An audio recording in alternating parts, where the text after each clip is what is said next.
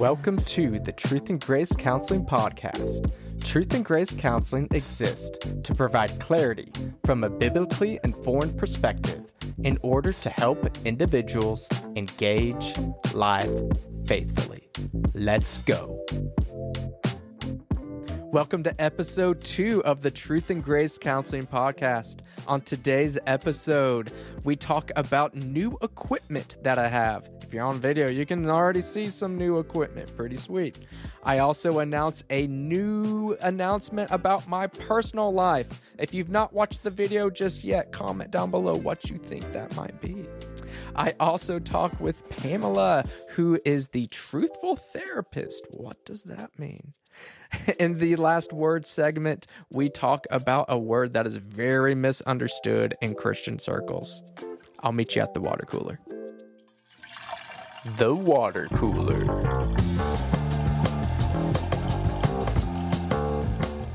Hi, welcome to the water cooler. Get your cups out. Today I've got a cool little Stormtrooper cup. Again, not so much of a fan of some of the new direction of some of the Star Wars films and some of the woke ideology and some of that, but nevertheless, still a cool cup.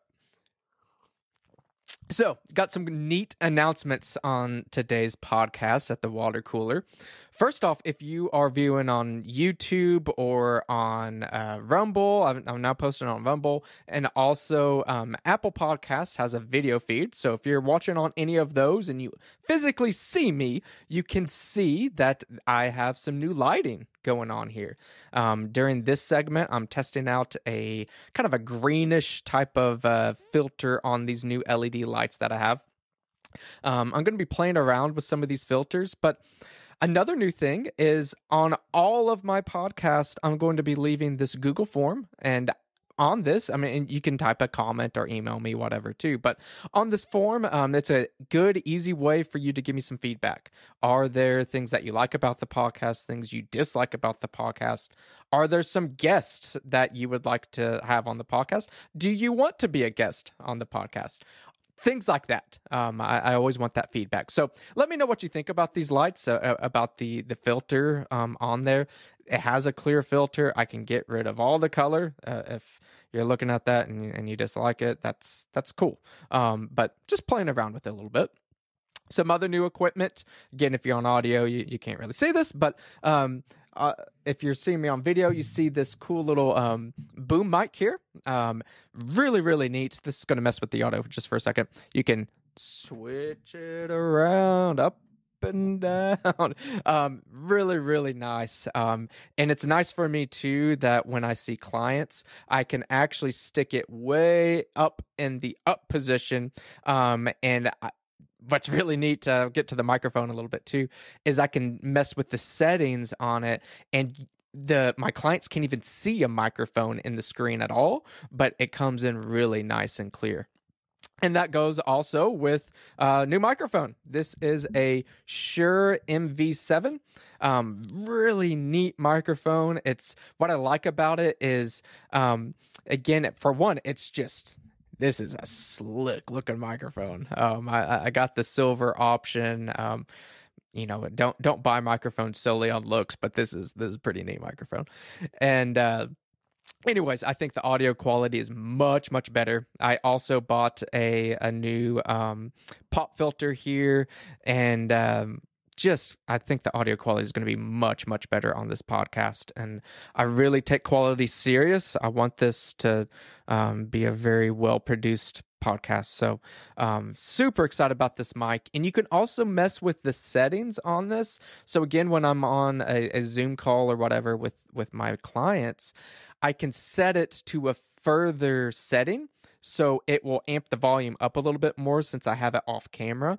And then now I've got the microphone right up next to me. So it has a near function there too. So it can kind of auto level there. Just super, super happy about this purchase. And I want to continue to buy things that will be helpful for the podcast, continue to innovate. I've got my buddy Ian. He's the one that is editing all of the YouTube videos and stuff. So feel free to say hi to Ian, and Ian, feel free to edit something in there to say hi to the listeners. He's really helped me out with that as well. So again, feel free to leave me a comment or go into that Google form and leave any feedback. If you like it, you dislike it.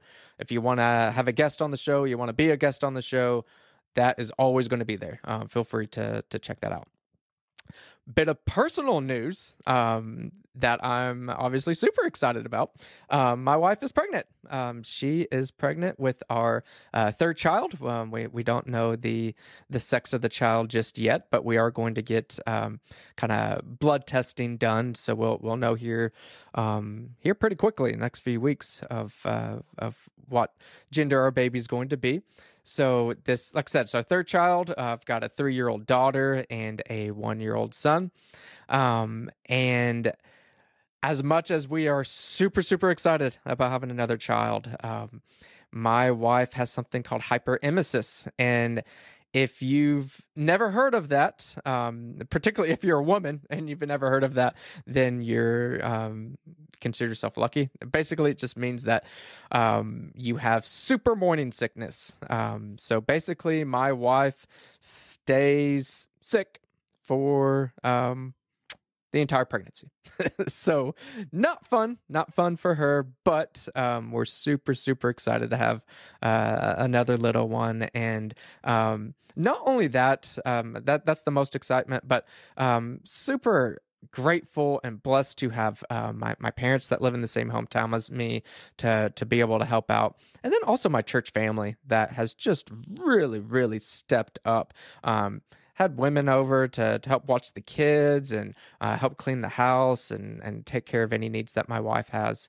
Super grateful for that. Feel free to leave me a comment of what are some ways, either if you're a woman that when you've been pregnant or had children, how either your church or family has helped you out, or just in general, if you're a male or if you're a woman that's had just other issues, illnesses, or just support from friends, family, and the church. How have they helped you out? And I think this is such an important conversation because I know in America, especially, we really like to talk about individualism and doing things on your own, which is fine and good. I support that. But we can't do it alone. We have to have community around us, and community is so incredibly important. So feel free to let me know down below what community helps you and what type of support that they give you.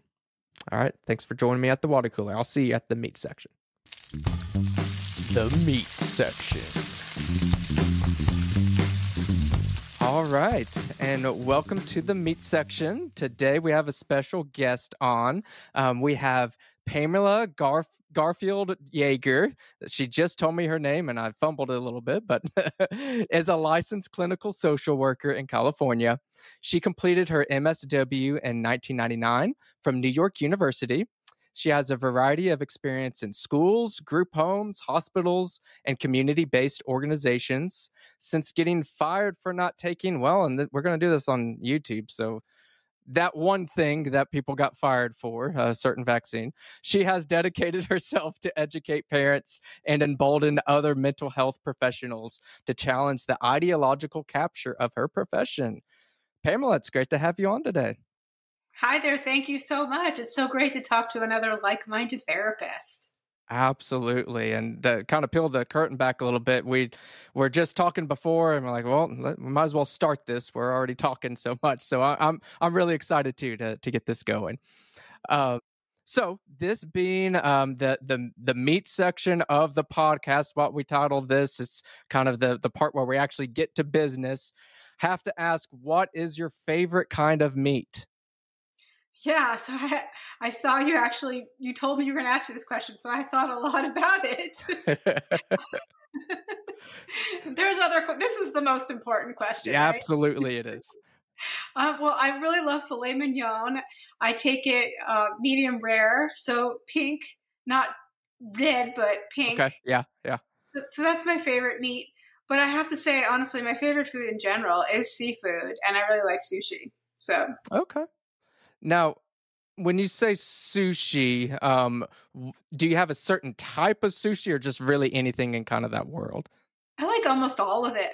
Yeah, I'm pretty open. I've been eating Yeah. it for a long time, since the 90s, and so I've acquired a taste for it to not to feel comfortable eating all different types of sushi. I think I like the salmon the Hmm. best.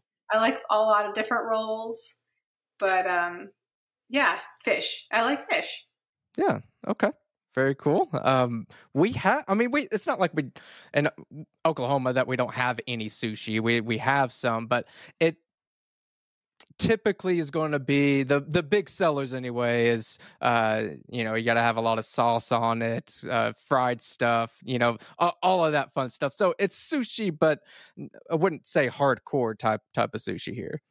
Yeah, that's true. You probably don't get as much fresh sushi in Oklahoma as I do in California. No, I mean we get catfish. There's a lot of that, but I not the typical seafood type of stuff quite as much. Yeah, it's interesting how where you live will influence your taste of your palate. Which on that, California, Oklahoma, obviously two very very different worlds, and we'll talk more about that in a second, I'm sure. But when I think meat section too, when I hear that word meat around here anyways, my immediate go-to is barbecue. um do you barbecue much? Like how big is that over there? My husband does a lot of barbecue. We have a barbecue on our porch and he uses it quite regularly. So I'll eat it vicariously because he cooks. I really like when I go out for barbecue. My favorite is the pulled pork sandwich Hmm. with the barbecue sauce. So I definitely appreciate a good barbecue. Okay, very good. Yeah, I might need to just make a side podcast that's just about meat. I enjoy talking about the meat part, and clearly you've done your research on this question, so I appreciate that. So I'm trying to remember.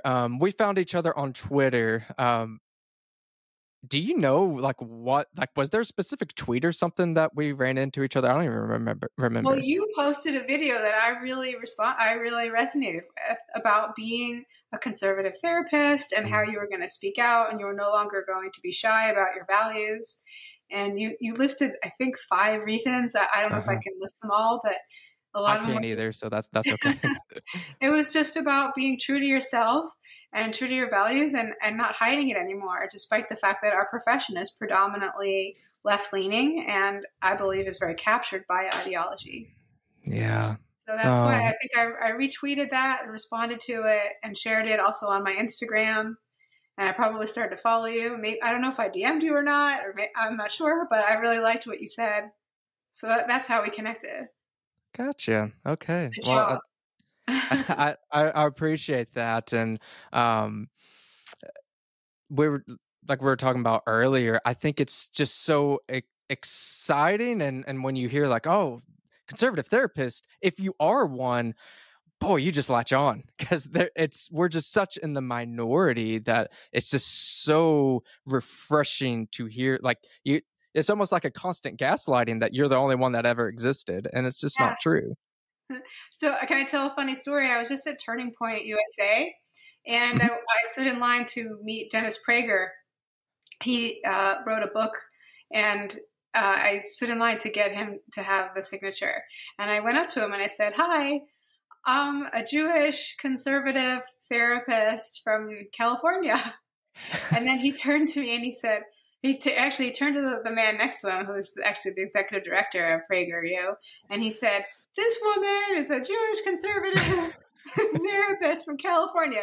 Do you know how many there are out there?" And then he put his finger up, like really, you know how he does it, like really, Uh-huh. really one. That was like my moment of pride. I am a Yeah. unicorn. So yeah, we're not Yeah. we are unicorns out there, but Uh, there are others, and sure.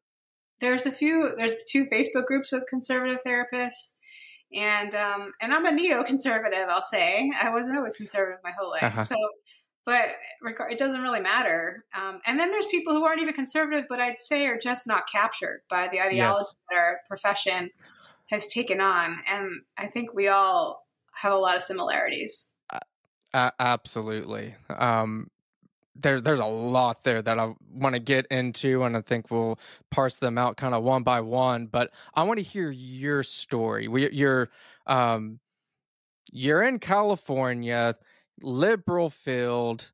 That how does one become conservative in that situation? So just kind of tell me your conservative type of story. Yeah, so it's kind of crazy. I was a lifelong Democrat, lifelong non-conservative. I actually grew up in New Jersey and lived in New York City for many years. That's where I went Hmm. to grad school, as you said earlier. My whole family is pretty left-leaning, liberal, follows the mainstream narrative. They still do. So it's been difficult. But my big awakening was 2020. And it was, for me in particular, it was the time during the George Floyd riots that really woke Hmm. me up. I that was the big awakening. Although I realized at that time I probably had been slowly waking up before that for a while. And then it all kind of clicked together in that moment. So it was during that week when everyone was posting those black squares and Yeah. everybody was chanting defund the police and even abolish the police. And I went on the website, the Black Lives Matter website, and I Hmm. looked at what they stood for, and it showed that they were for destroying the nuclear family, Yep. and that they were for abolishing the police, and that they were trained Marxists, and all of these things that I think most people, if they really knew what all that meant, they wouldn't have supported either. And then I remember just super naively messaging the running group that I was in, who was promoting Black Lives Matter. Uh-huh. They're in a way, I think, with virtue signaling, but I think they thought they were just doing the right thing. Thought they were Right. being nice, and I messaged them and asked them to reconsider. And especially with my position as a social worker who's worked in inner city neighborhoods and Hmm. understands how important police are and how they're already struggling getting police in their neighborhoods and things like that. And they just completely ignored me and said, "No, we stand by this." And then just how the domino effect of every corporation, every Yeah. single one of my friends. And then I was silent still for the most part. And then I remember on when the Breonna Taylor case came on Hmm. at the Hmm. scene, and the facts were not what they were saying in the news, and they were saying she was sleeping in her bed. Right. They were saying the police shot first when it turned out her boyfriend actually shot first, which sounds like it was all really an unfortunate situation where it Sure. was a misunderstanding because they thought it was just a regular intruder. I don't think it was an attack, but regardless, there was some merit for what happened there. It just sounded really messy, right? And so I posted Officer Tatum, who was part of my wake up watching some of his videos. Uh-huh. He put the police report of what actually happened there. And all I did was post that police report on my Facebook. And I got attacked by Hmm. all of my childhood friends who all called me racist. Yep. They told me I was white splaining. They said, I don't care about black people. And these are people that honestly either work in tech or they're not involved in any of this stuff. I spent my whole career working, with underprivileged populations. I had Sure. been visiting the projects for over 5 years in New York City. I'd been working in East Palo Alto, where, a lot of the struggling kids are here in the Bay Area. I live near San Francisco here in the Bay Area. I was working with those populations, Right. my whole life since the mid 90s. And so I had seen it firsthand. And so it was strange for me, someone that's actually, I'd say, doing the work or, just Right. really actually at least trying to help and being involved in it, dedicating my life to it, not getting paid much for it. These people telling me I don't care about these populations. It was ironic and difficult. And that was my big wake up, that I Mm. didn't realize people were that captured, I guess. Yeah. And the reason I was so naive to that, one of the reasons, is I was actually on disability for several years just before that. And so I wasn't really a part of the whole, I'd say, the years between 2016 and 2020, where I think our nation really went on a Mhm. deep divide. and the Yep. media really went kind of cuckoo about some of these narratives, and I wasn't really paying attention to them. So I wasn't indoctrinated, I think, the way others were. Mm-hmm. And I was still thinking like an old school liberal, I guess. And Yeah. so, yeah, all of that stuff woke me up. And then I had this deep pain in my chest about basically everything I thought I believed was not true. And Yeah. that's when I knew of him, but I really discovered Thomas Sowell and started Uh-huh. watching his videos online. I started listening to Larry Elder's radio show. Mm-hmm. I started listening to Charlie Kirk and learning more about like politics and civics and how our government was working, and just hearing other points of view. And I'm not even saying I agree with everything these people stand Sure. for, but it doesn't mean I still didn't have a lot to learn from them. And I did. I learned a lot from a lot of these people. I listened to Dave Rubin, who is, I think, was similar to me, where he was a liberal that Mm-hmm. kind of woke up. He woke up because actually he had Larry Elder on his show, basically teach him I that. remember that video. That's a good video. Yeah, so I identify with him a lot. That systemic racism is a lie, basically, because I did believe in that. And what's strange that it's become such a strong narrative is that that's something I believed in. I'd say 1994, when I was in undergrad as a sociology major. Yeah. I was one of the first rounds of people who were indoctrinated into this Sure. ideology. But I guess I didn't take it as literally as it's being put out now. So it didn't always add up, and I just sort of took pieces of it. And Mm-hmm. now I don't take any pieces of it. Now I Yeah. realize it's all a way to divide us. I've just learned a lot of things, that this is all a way to divide us, a way to keep us, I'd say, silent. You know, if you're not Yeah. of a certain skin color, you can't say things. I'm just emboldened now. I'm not scared anymore. I get it. I get that this was an agenda. Sure. And it's been a rough road, because I lost friends, one just from being on disability and learning that people weren't there for me that I believed were my friends. And then I lost a second round of friends for posting about Breonna Taylor and not standing by BLM. So it's been a journey. You know, it's interesting you talk about that. I mean, 2020 is a year anybody that's alive now will never forget that year. That just it was just constant. Something was hitting you all the time. And it's interesting hearing your perspective on that, because I had a similar experience, but I was in such a different setting. So in Oklahoma, like I said, and we were hit with COVID policies like everywhere, but by and large, we're in a rural red area. Life was fairly normal, and compared to other places, and obviously, yeah, California, other areas still. Like, I think where some of those areas are now might have been where we were at the absolute worst. So, like, to kind of put perspective, that's not exact, but in a conservative area, I've always been conservative-ish. There's been times in my life I was just more apathetic, I think would be more than anything. But despite being very different situations, my experience during the BLM, the whole riot that summer, almost identical as yours.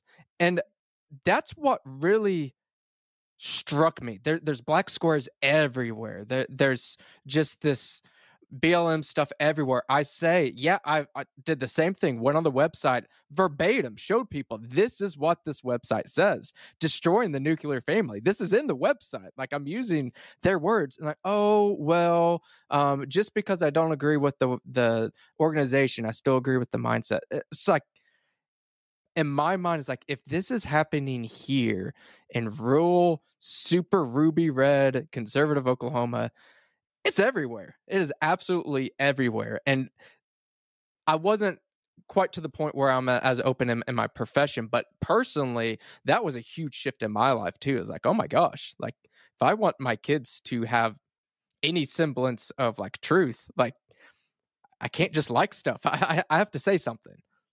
Yeah, it's wild. Yeah, I just didn't know people were such followers, I guess. So I didn't know that about people. I think that was my big wake up too, was that I learned a lot about human nature. And I mean, I was thinking about this. There was always a thing, like a trend in the past, where I remember when Trump was inaugurated and there was some talk about there was funding was going to be taken away from Planned Parenthood. And then Okay. everybody posted pink squares on Yeah. their social medias. I did not follow any of that. And I got to be honest, I was sort of apathetic on that. I didn't have a strong opinion Hmm. about Planned Parenthood and abortion. I don't even want to get into it because I know so many people do have strong opinions Sure. about it. But I'm just going to say at that time, I didn't. And I remember watching people just do that without thinking and just thinking that's not me. But when the BLM thing happened, it was like nothing Everywhere. before. And it seemed like it was because everyone was locked down just before that. So I feel like there was this isolation or this need Yeah. to extra virtue signal or something. There was something Yep. different then, but it never went away. And Hmm. it really changed my worldview, to be honest, of how everyone, and not everyone, I don't want to say everyone, how just Sure. a large portion of people are. So Yeah. I said very similar experience. There was a girl that I went to grad school with that during right in the height of things, and that's when it was like my first post of not just, oh, I don't agree with this, but like actively going against the narrative. And I was pushing pretty hard because I was just ticked off at everything at that point. And anyway, she reached out to me and, racist, that all that, the typical stuff. But eventually got to the point like, okay, let's do an experiment. You give me your film, a book, whatever. Um, I will read it. I will look at it, and then you agree to do the same with me, and we'll to kind of do this academic debate of sorts. that'd be Well, she gave me the 13th, that Netflix documentary, which I'm not going to say it was the worst thing ever. There were some points on there, and I actually wrote down there was some stuff in there that I agreed with. There was like uh, the war on drugs, the war on crime, so some of those type of things. Are like, okay, yeah, that probably wasn't the best of approaches. But I got my notebook out. I'm writing notes. Like I took it serious, and then I gave her a Thomas Sowell video and a Larry Elder video actually, and her response back was like, it was like two sentences of, oh, well, that's just economic freedom, that's different or something. It's like, you didn't take this serious at all. And at that point, that's where my mindset shifted. Like, okay, we're not all looking for the same thing here. We're not. I always thought you've got liberal, conservative, or whatever it may be. We have different ideas, but we're trying to get to the same spot. That's what And I thought. Yeah. it's just not true. Yeah. I thought that too. That was my naivete. That Hmm. I think people, I don't know. I think I don't want to analyze. Different people have different perspectives, but I really just have learned how it's hard for people to change their mind on things. I guess I was Hmm. able to do it pretty easily, actually. I guess it doesn't, I didn't base my identity on these things. No, I never Hmm. did. And I think that's what's different about me. And I realize that a lot of people do, including my own family. And I Yeah. haven't been able to, they just say condescending things to me like, well, we know you have those views, but we love you anyway. But whenever we have a conversation and I bring up some just truth, they just say, I didn't know about that. And they change the subject. And they don't want to hear it because they don't want Yeah. their reality to be shattered. I think their reality that's based on a lot of lies. Sure. So it's tough. And yeah, so I actually, before I started being, I'm the Truthful therapist now on Instagram, and I've really dedicated myself to, because I'm a mental health person, to talking out about how mental health field has been Hmm. captured. But before that, I actually had an account where I just talked about my whole awakening and just all the different elements of things that I didn't question before, that I realized, oh, well, this is why. Well, this is why we need the Second Amendment. Oh, Hmm. this is why I just didn't think about it because I was a spoiled, free American that didn't know these things, who was indoctrinated in college and in grad school. So it Yeah. was just me kind of waking up to all these. at least understanding the conservative point of view. I just didn't understand it before. By the way, I'm married to a conservative man. So I never, obviously was not thinking that conservatives were racist or bad, because I married one and I love him very much. But I always just thought we had different points of view. Like, I'm the bleeding heart liberal social worker and he's the no nonsense conservative, when it comes to that. But now I'm in some ways more conservative than him sometimes. Like, well, I'm just more deep in it, like where I'm really paying attention and watching what's going on and seeing how all these policies are, especially in California, how these policies are harming people on purpose. I think at this point, but they're either way, if they're harming them and not hurting them. I mean, and not helping them. Right. And things that a social worker is not supposed to think, because a lot of the things that they implement are things that would supplement or, fund my job or what I would want to do. But now I'm like, wait, these programs actually aren't helping at all. So I watched Uncle Tom, and I tried to get my family to watch that. And they said they would watch it, but they never talked about it. So I think they never did. And we couldn't ever have a conversation about it, because that really taught me a lot. And not just about what's happening today or what was happening in 2020, but the whole history of the Democratic Party and, how civil rights came into play. And, just a lot of things, even from the past, that were misconceptions or overlooked or glossed over in my education. Right. So. Right. And I think that's what's so powerful about things like that is that's not an opinion. You have a debate or whatever, two different perspectives. Okay, fine. That maybe one's right, one's not, or maybe we just agree to disagree. Whatever. But you look at experiences like that, Uncle Tom, any type of one of my big just documents of looking at 2020 stuff was with Thomas Sowell of discrimination and disparities. Read that book, and I just wanted to throw it at people because it's like this is what's going on here. And this is not opinion. This is just fact. And I think that's that difference though of the ideologies. If truth is not at the end of the road, then you can believe anything. If I want my team to win, if I want to feel better or whatever it may be, the ends justify the means. I'll get there any which way I can. But if truth factors in there, for instance, I'll give one thing on me just with COVID stuff that I think I've been right on most of it. But in the beginning, I thought, okay, we're going to go in through March and then by June it'll be gone and no big deal. And I was wrong. Like I thought that too. I had no idea. Yeah. Yeah. And I can stand here and say, okay, it was a bigger deal. There clearly was more effects there. Definitely in the elderly population. I was wrong on that because the facts show it was a much bigger deal.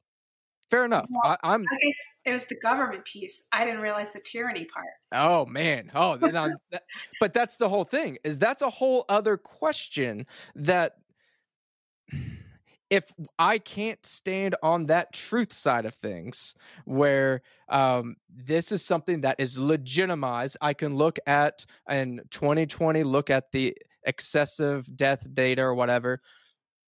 Government intrusion or not, I can look at that. There was an effect there. Anybody can agree with that. However, what we can't agree about at all is how much did that intrusion affect these numbers, not in 2020, in 2023. We're still facing these issues. And maybe I'm putting on my tinfoil hat a little bit.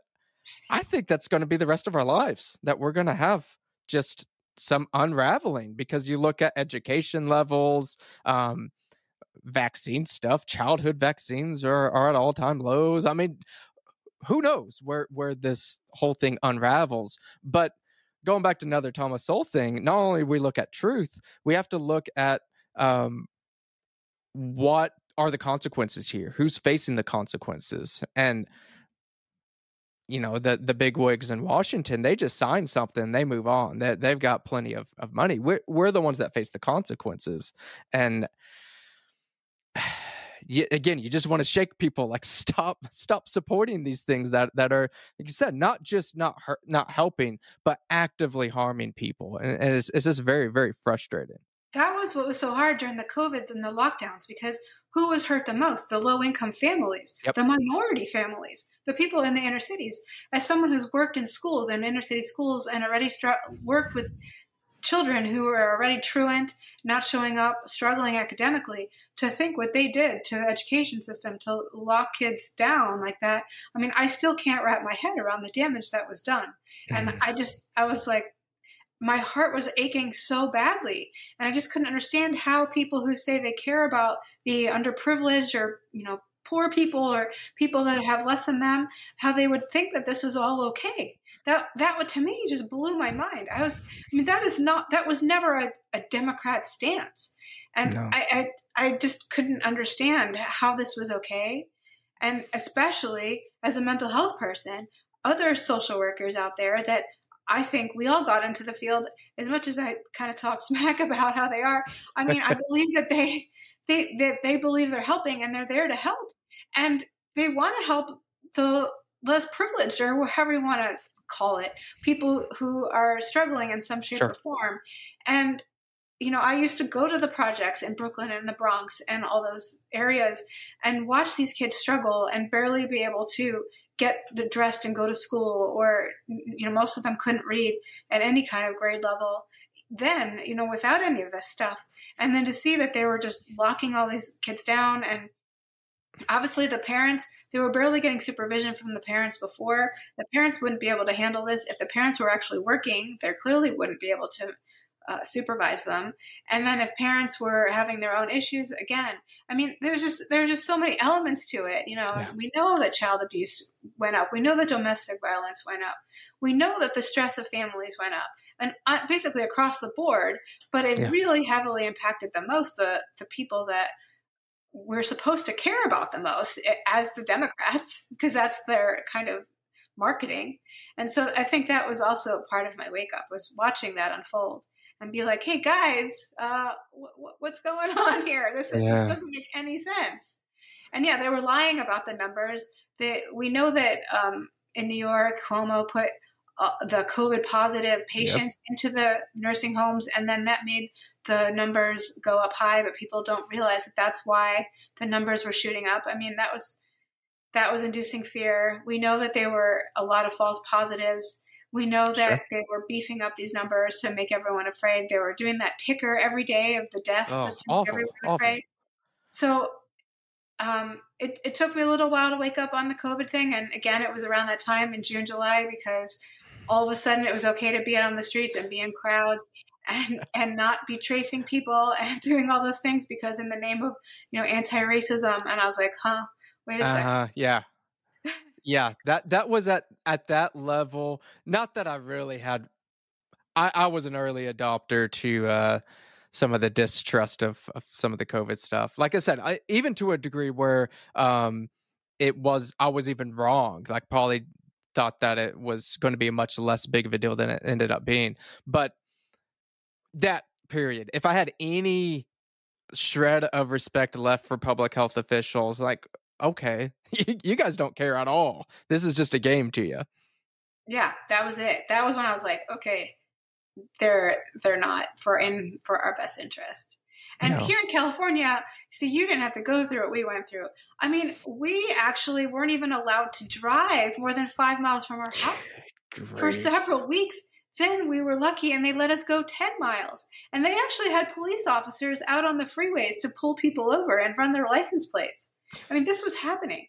I live by the beach. They closed the beaches down, and they closed the parking lots. I was actually allowed to go to the beach as a resident, because what they were doing is they were running license plates, people parking in the neighborhoods. And if your license plate wasn't in our town, you got a ticket, you got a citation. I don't know for how much, but they were doing that.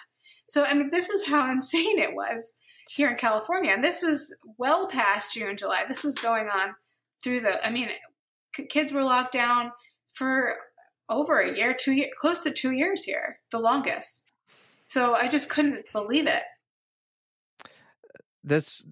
this talk, it kind of leads me into, and I've read some of your Substack and everything, so I've got a little bit of detail, but I'm actually just curious myself.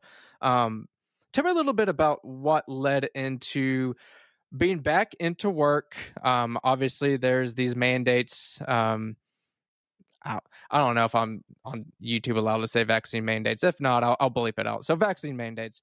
But what led into your decision to not do that and ultimately lose your job?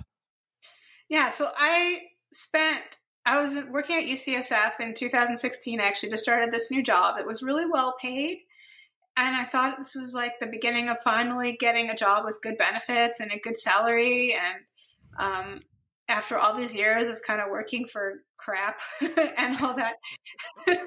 So I got this job at UCSF, and then they gave me kind of a terrible desk. And I quickly came down with pain in my wrists and my arms, and then it snowballed into pain in my neck, and then really shooting pain down my arms, or to the point where I was incapacitated, and I had to drop out of work. And I didn't know what was going on. I thought I just had some carpal tunnel and just a little rest, and I'd be back. But it turned out I had this really serious, rare condition called thoracic outlet syndrome, where basically my nerves were being compressed between my collarbone and my top rib over here, which is called the brachial plexus. And most doctors don't recognize that or know what that is. So it took a long time to figure it out, a long time being over a year. And they didn't believe me.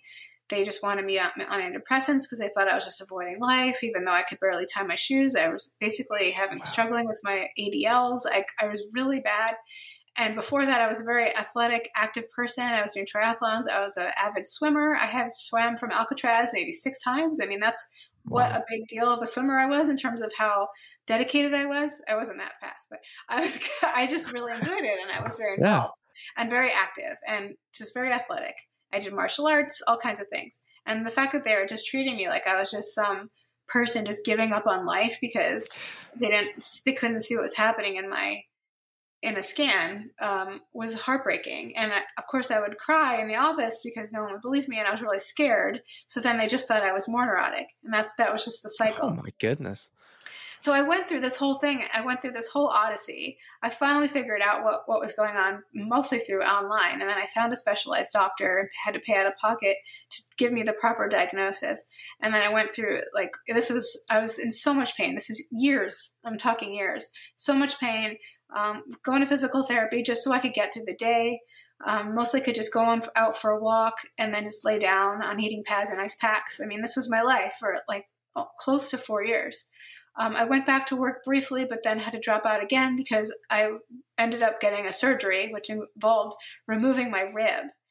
And so I actually have it in my cabinet. They gave me my rib back. That's fantastic. And that actually helped me a lot, but it didn't help entirely, and I was still in a lot of pain. So what happened was there was a lot of scar tissue left in there that was compressing on what's called my ulnar nerve, which is basically the nerve you feel when you bang your elbow against a wall. You hit your funny bone. Well, I felt like, that awful feeling. I had that feeling all the time without banging my arm. Like I was in so much pain all the time still. And so then I went through round 2 of doctors not believing me and saying I just had fibromyalgia, or it was just or chronic regional pain syndrome, which is basically like your brain is just misfiring because you've been in pain for so long. So now your brain doesn't know how to process pain anymore because you were in pain for so long. And they just treat chronic pain patients as though they're just crazy, and they don't listen. But it turned out they finally did a scan, X-ray, and there's this gigantic lump of scar tissue from that other surgery in there that was compressing on my nerves. And at this point, I had nerve damage where it was showing up on the scan. I forgot what it's called, where they do for the carpal tunnel. So, I mean, the nerves have been compressed for so long that I was actually getting nerve damage, and they still weren't believing me. But I finally this was in 2019. There was a neurologist at UCSF that went in. It was really risky, and they didn't know what was going to happen. And they went in, they took out the scar tissue. It was really the most painful thing I've ever experienced in my life. I'm grateful, though, to these surgeons that did really help me. But I've never been right since. When I went through such hell, every medication they ever prescribed to me always had a side effect that made me crazy in some shape or form. So I just never responded well to medications. So I just, everything that's supposed to help didn't help. So as you can hear, I had a difficult experience with the medical system, a little bit of mistrust, and also just feeling as though I'm that one in a million that something bad's going to happen. So I was, just to say, I was a little hesitant on the thing. Sure. Yeah. And so I went through all that, and I was finally better, like functional enough where I was able to sit in a chair. I mean, I really wasn't able to sit in a chair. I wouldn't have been able to have this conversation with you in 2019. I wouldn't have been able to do it. I couldn't even sit up, like going out to dinner. I couldn't do it. So I finally got back to work, just enough to work part-time. I was per diem. I'd spent years as a supervisor. I had so much vast experience, but I was just a per diem at a IOP PHP program, just like a float, working in the teen and the adult and substance abuse program. I was able to get shifts about 2 days a week, but it was week by week because I couldn't always guarantee I'd be feeling well enough to come in. I was still getting migraines and could flare up. So that's how I was doing it, but I was regularly going in, and it was really great to be back in the world, to be in society. And this was in 2021. So I went through that big medical thing. Then 2020 happened, and we all know what happened that year. Then I finally got back to work in 2021. So grateful. I thought this was my big comeback. And honestly, the people I was working with, I felt were really kind and nice, and they were respectful, and I liked them. But man, things had changed. So it was eye-opening to see how different things were in terms of a lot of this critical race theory stuff, all this victim mentality stuff was reinforced, and of course the gender ideology stuff. So I just saw all of that. And then the masking. So here we're, by the way, as we speak, what's today? January 14th, 2023. They are still masking at this program that I work at, group therapy for people with severe mental health issues. And there's no end in sight. And these are people with like paranoia, with schizophrenia, with delusions, severe that'll help anxiety. them. Yeah. And here we are. I'm doing therapy with a mask on. They all are being forced masked themselves. To me, this was wild. Like, what the heck? And there was even a period of time where Gavin Newsom had lifted the mask mandate, but because we were in a medical center, they didn't lift it. And so that there was all that going on, and I was just like, blah, like this is not aligned with my values anymore. Wow. I'm not getting the thing because all of what I just described. And I actually applied for what I thought I could get, a medical exemption, because of everything I went through. Sure. But actually the state of California wouldn't allow anyone to get a medical exemption. No one could get a medical exemption. I think the only exception is if I had experienced anaphylactic shock from a vaccine in the past. That'd be the only exemption. So despite everything I went through, I wasn't allowed to get an exemption. I did not mark religious exemption, and truthfully, I'm not even that religious. It would have been a lie. Maybe I would have done it, but at the same time, I also felt like everything that was going on there was not aligning with my values. I still get some disability because I can't work full time. So I let it go, and then that's when I decided I'm going to be the truthful therapist, and I'm going to speak up. And I'm uncancelable. I realized I kind of had a calling after going through all of that, and I felt like they weeded me out. I hadn't really spoken up about what was going on. I was getting ready to, but then they weeded me out before I had a chance to, because I was only there for about 6 months and only part-time as a per diem, so I didn't really feel comfortable yet. But I was gaining respect. I'd just gotten a really good review the week they let me go. But that's how it all went down. So I decided I was going to build my own life and started building a program. I decided to put my education or my experience out there for parents to be emboldened to understand what is appropriate mental health care. So I've dedicated myself to that and just being a voice for reason, I think, in the mental health field. Just tell me a little bit more about that. I know you kind of gave some of the kind of overview of that, but how has that all been working out for you doing the Truthful Therapist? Yeah, it's been wild because, I'll just say I'm not used to public speaking. I'm finally getting used to doing these interviews and podcasts, but damn, in the beginning, I was really nervous. I'm not a public speaker. I'm the kind of person that likes to be in the background. I actually really like photography, so I'm usually the one taking pictures or videotaping other people doing this stuff. So being in the spotlight has been a different experience and not something I asked for or was looking for. Yeah. But at the same time, I feel grateful that I have found a voice, that people have found me online. And I've had a lot of therapists message me that they have felt more comfortable to speak up as a result of seeing the videos and the essays and things that I've been writing and putting out there. So that makes me feel good. I feel like I've been displaced so many times. I mean, part of what we all want is to have a purpose, right? And I've been displaced so many times. To me, I was just so lucky to just like get up and go for a walk and then go back to bed.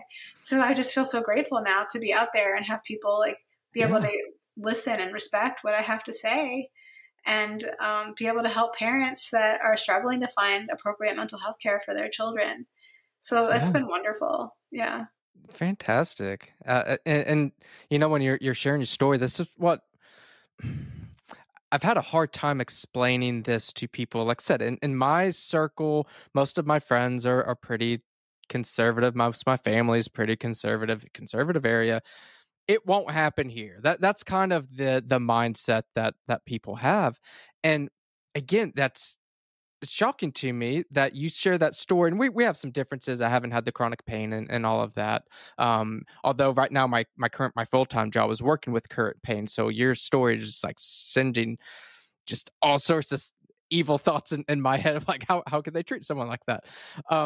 But in my position, and I had such a hard time explaining this to people because I worked at a hospital at the time, doing something somewhat similar, but it was purely outpatient, and it was with senior adults, which we had a mask mandate and stuff too because we're in the hospital. But I don't work there now anymore, so I don't really care. But I never enforced it. It's like I'm not going to tell these old people that can't hear anyways to It's crazy. put a mask on. So I didn't enforce that, and I never got fired for that. But the mask or the vaccine mandate came in, and people didn't know. They're like, oh well, the OSHA one, that one got overturned, so you're good.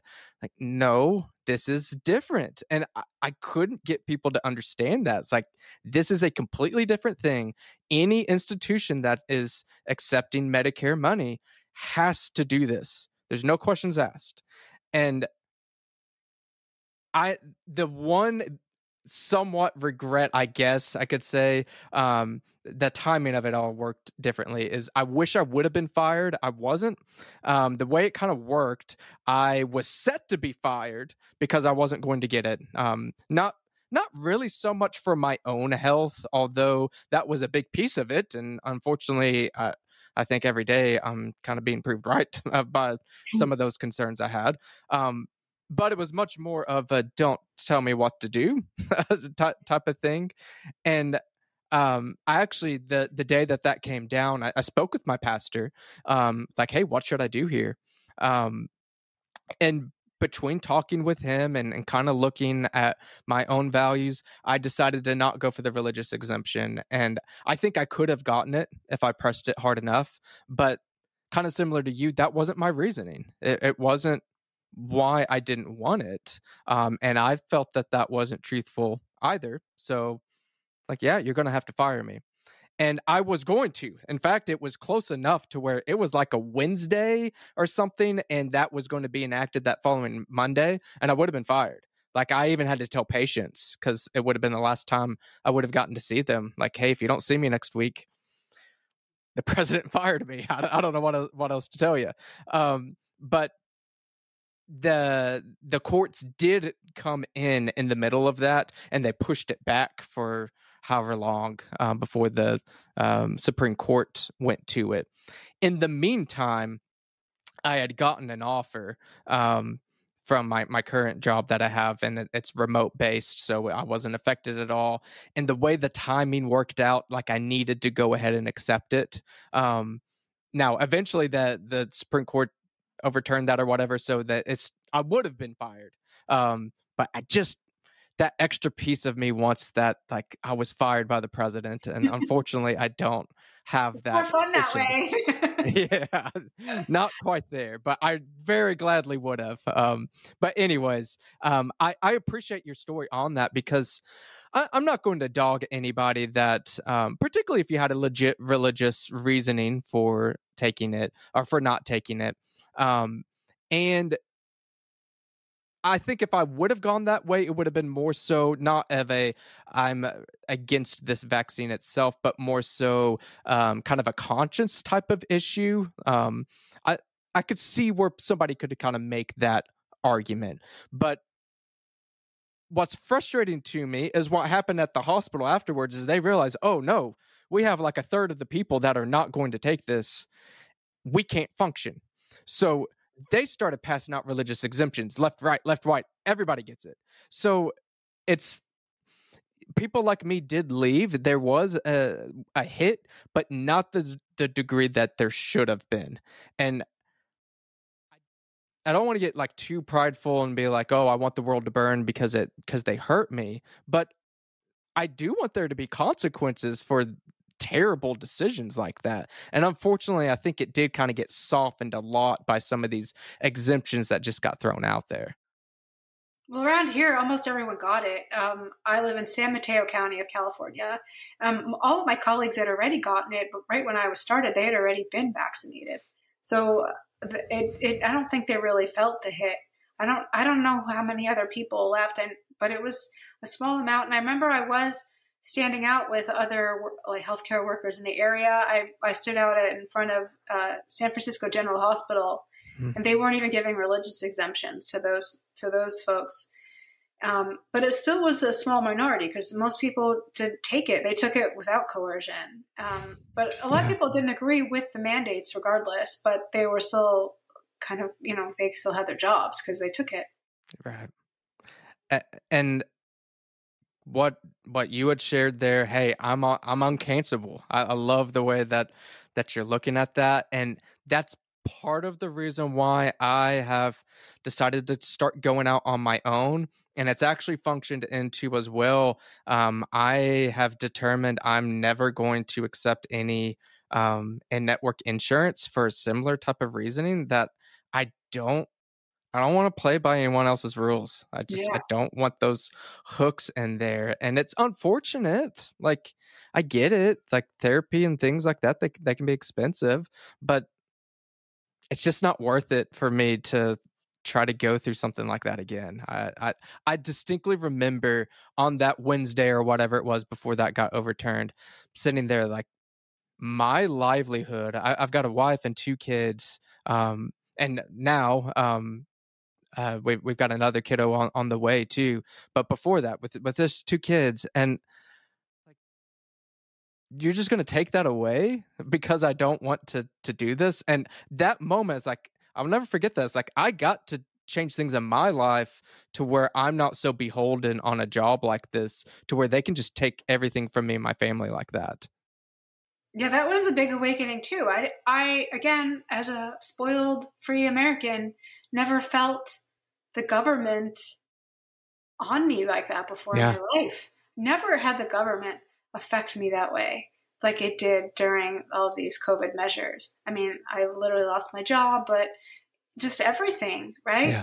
And watching my entire life be changed because of what the government is doing.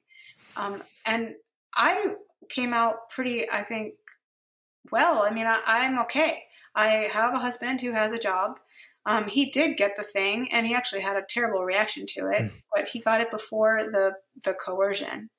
And then we both got sick with the virus together. So that's when I knew that the thing didn't work very well. So there was that too. Right. Yeah. But we were fine because we took that horse medicine. Did you ever look at some like Amazon reviews that there would be on there like, my 150-pound horse felt so much better after I took this? Like, there's some great reviews out there. No, I've not seen that. Oh, but the point is that I'm okay. Like my livelihood, I'm not a single mom taking care of children. I didn't have to make that life or death decision, really. I mean, I feel terrible for people that had to do that. The fact that they put that on people like that, it blows my mind. It's so unethical. And I was out on the streets protesting it, partly for me because I obviously lost something, but I felt like I got out pretty easily compared to a lot of other people who lost a heck of a lot more. So it was just terrible. And they're just still pretending like it never happened. And it's heartbreaking. Sure. And it's heartbreaking because I feel like not only did those people obviously lose a lot, but we've all lost a lot, because what did they do? They weeded out people like you and I who think for ourselves and don't go along with mandates and what the government tells us to do. I mean, we need those kinds of people, and I don't think that's an accident. So. No, I can't even remember what I was watching yesterday that was talking about how. Actually, I do remember. Have you ever watched the Flecka's talks before? No. Okay, he's not who you go to for your just very serious political discussion, but just for kind of a goofy laugh. Anyways, but he was talking about how you've got your hardcore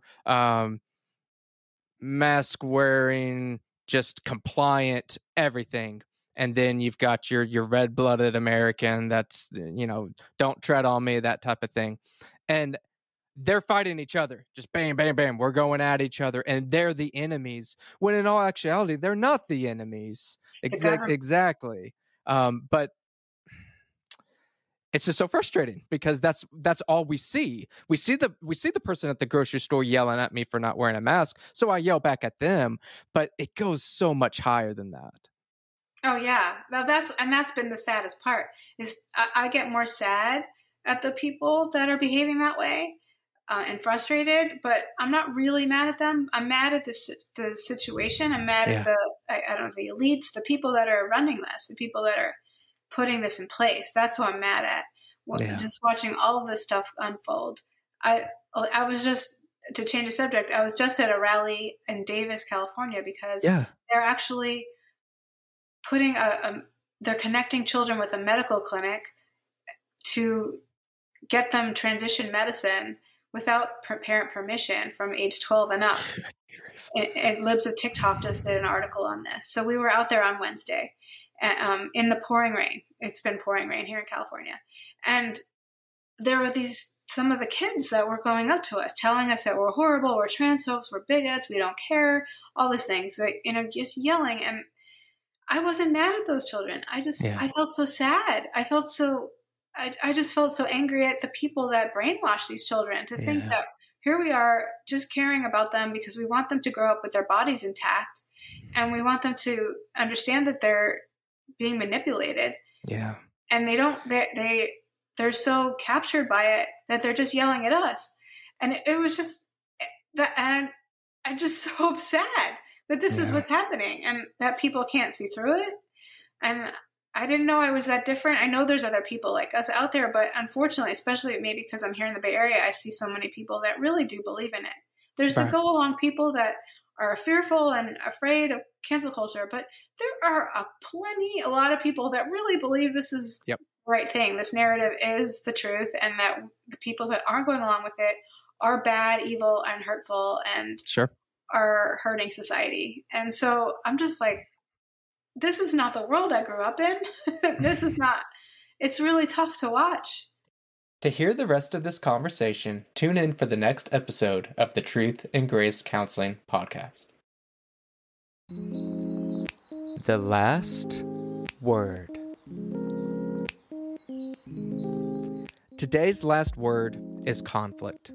If you follow any type of independent conservative news or just check out the latest drama on Twitter or YouTube, you've probably seen something about Louder with Crowder, Stephen Crowder, and Daily Wire. Now, the purpose of this is not to get into who's right, who's wrong, or really even comment on the situation at all. But something that has been talked about a lot in these conservative type of circles is conflict. Should you be infighting, is what's being said. Should you be fighting with people that you're agreeing with? And why I wanted to talk about conflict is something that is absolutely unavoidable if you're a human. So I think most of you listening to this are humans. But especially if you are a Christian. And I know that most of you listening here are probably Christians. Scripture very clearly says that the world will hate you. I think that's very clear in today's day and age. simply saying a boy's a boy and a girl's a girl, you will be hated. You will be discriminated against for having that type of opinion. So yes, there is the outside, the worldly type of perspective that is going to have that hateful, conflicting type of response towards you. But that can also go inward as well. That could be something in the church. Something big going on in the church right now. Another kind of recent, I don't know if you want to call it scandal or controversy, I guess. Andy Stanley has been saying a lot of things that have been very, we'll just stick with controversial. And if I have the mindset that conflict is the problem, I can't speak out. I can't do any infighting because conflict is sinful. Conflict is the problem. If I have that mindset, then I can't call Andy Stanley out when basically he's promoting homosexuality in the church. Not just saying that you can come here and hear the word, but homosexuality is not sinful at all. And if you are a Christian and believe in Scripture, those are going to be conflicting thoughts there. And you have to evaluate, is it being loving for me to not say anything? Is it loving for me to avoid this conflict? Let Andy Stanley, let whoever say these things from the pulpit and think that that is more loving to avoid that conflict? Or is it more loving to confront in a very assertive way? Now, again, if our definition of conflict is yelling and screaming, calling each other names, and punching each other, then I agree that that's not a good way to deal with conflict. But just because I disagree with you and I'm calling someone out, that alone is not sinful.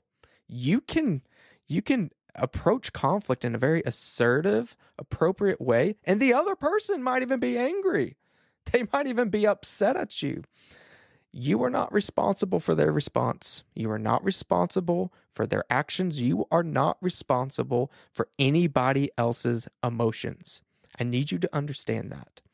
Conflict alone is not only not sinful, it's inevitable. You will have conflict with every single person you come to contact with.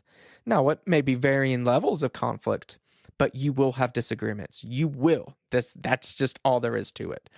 We need to learn how to deal with conflict in effective and loving ways. That is the question there. Is it loving? Is it loving for me to call out a Christian and say what you're doing is sinful? I would argue that it is very loving to do that if you are doing it, again, for the right reasons, if it's a biblical way that you're going about doing it, if you're not slandering somebody, going behind their back or whatever. We need to have a way in the church, in your family, in your personal relationships to deal with conflict. Running away from conflict is dealing with it in a sense, but you're just digging your head in the sand like an ostrich, and the problems tend to get worse. So conflict is not the problem. How we deal with it, or the lack of dealing with it, is the issue. Thanks again for joining me on this episode of the Truth and Grace Counseling Podcast. I've got my website information listed down below. If you want to check that out, you're more than welcome to. I also have, I'm not going to announce this every single podcast, but I have a link down there that is just a PayPal link to help support the show. As I mentioned, I've got new equipment, things like that. That stuff does cost money. I've got my buddy Ian that he likes to eat too. So helping the show does support me and him to continue to post this content. But you're not only just supporting me when you support the show. I've also made it a point with my practice, Truth and Grace Counseling, that 10% of all money that I receive is given to my local crisis pregnancy center, Care Center here in Duncan, Oklahoma. So I've got their link down below. If if you say, forget you, Johnny, I don't want to support you, I just want to support them, please do. Go to their website, give them all your money. I would rather you give it to them than just for me. They do great work with people in Stevens County here in Oklahoma, women that need assistance. So including that down there below. And again, as I mentioned earlier, I've got that Google form for any feedback or any guest. If you want to be on the show too, let me know. I'm always looking to improve this podcast. With that, you guys have a great week. Thank you.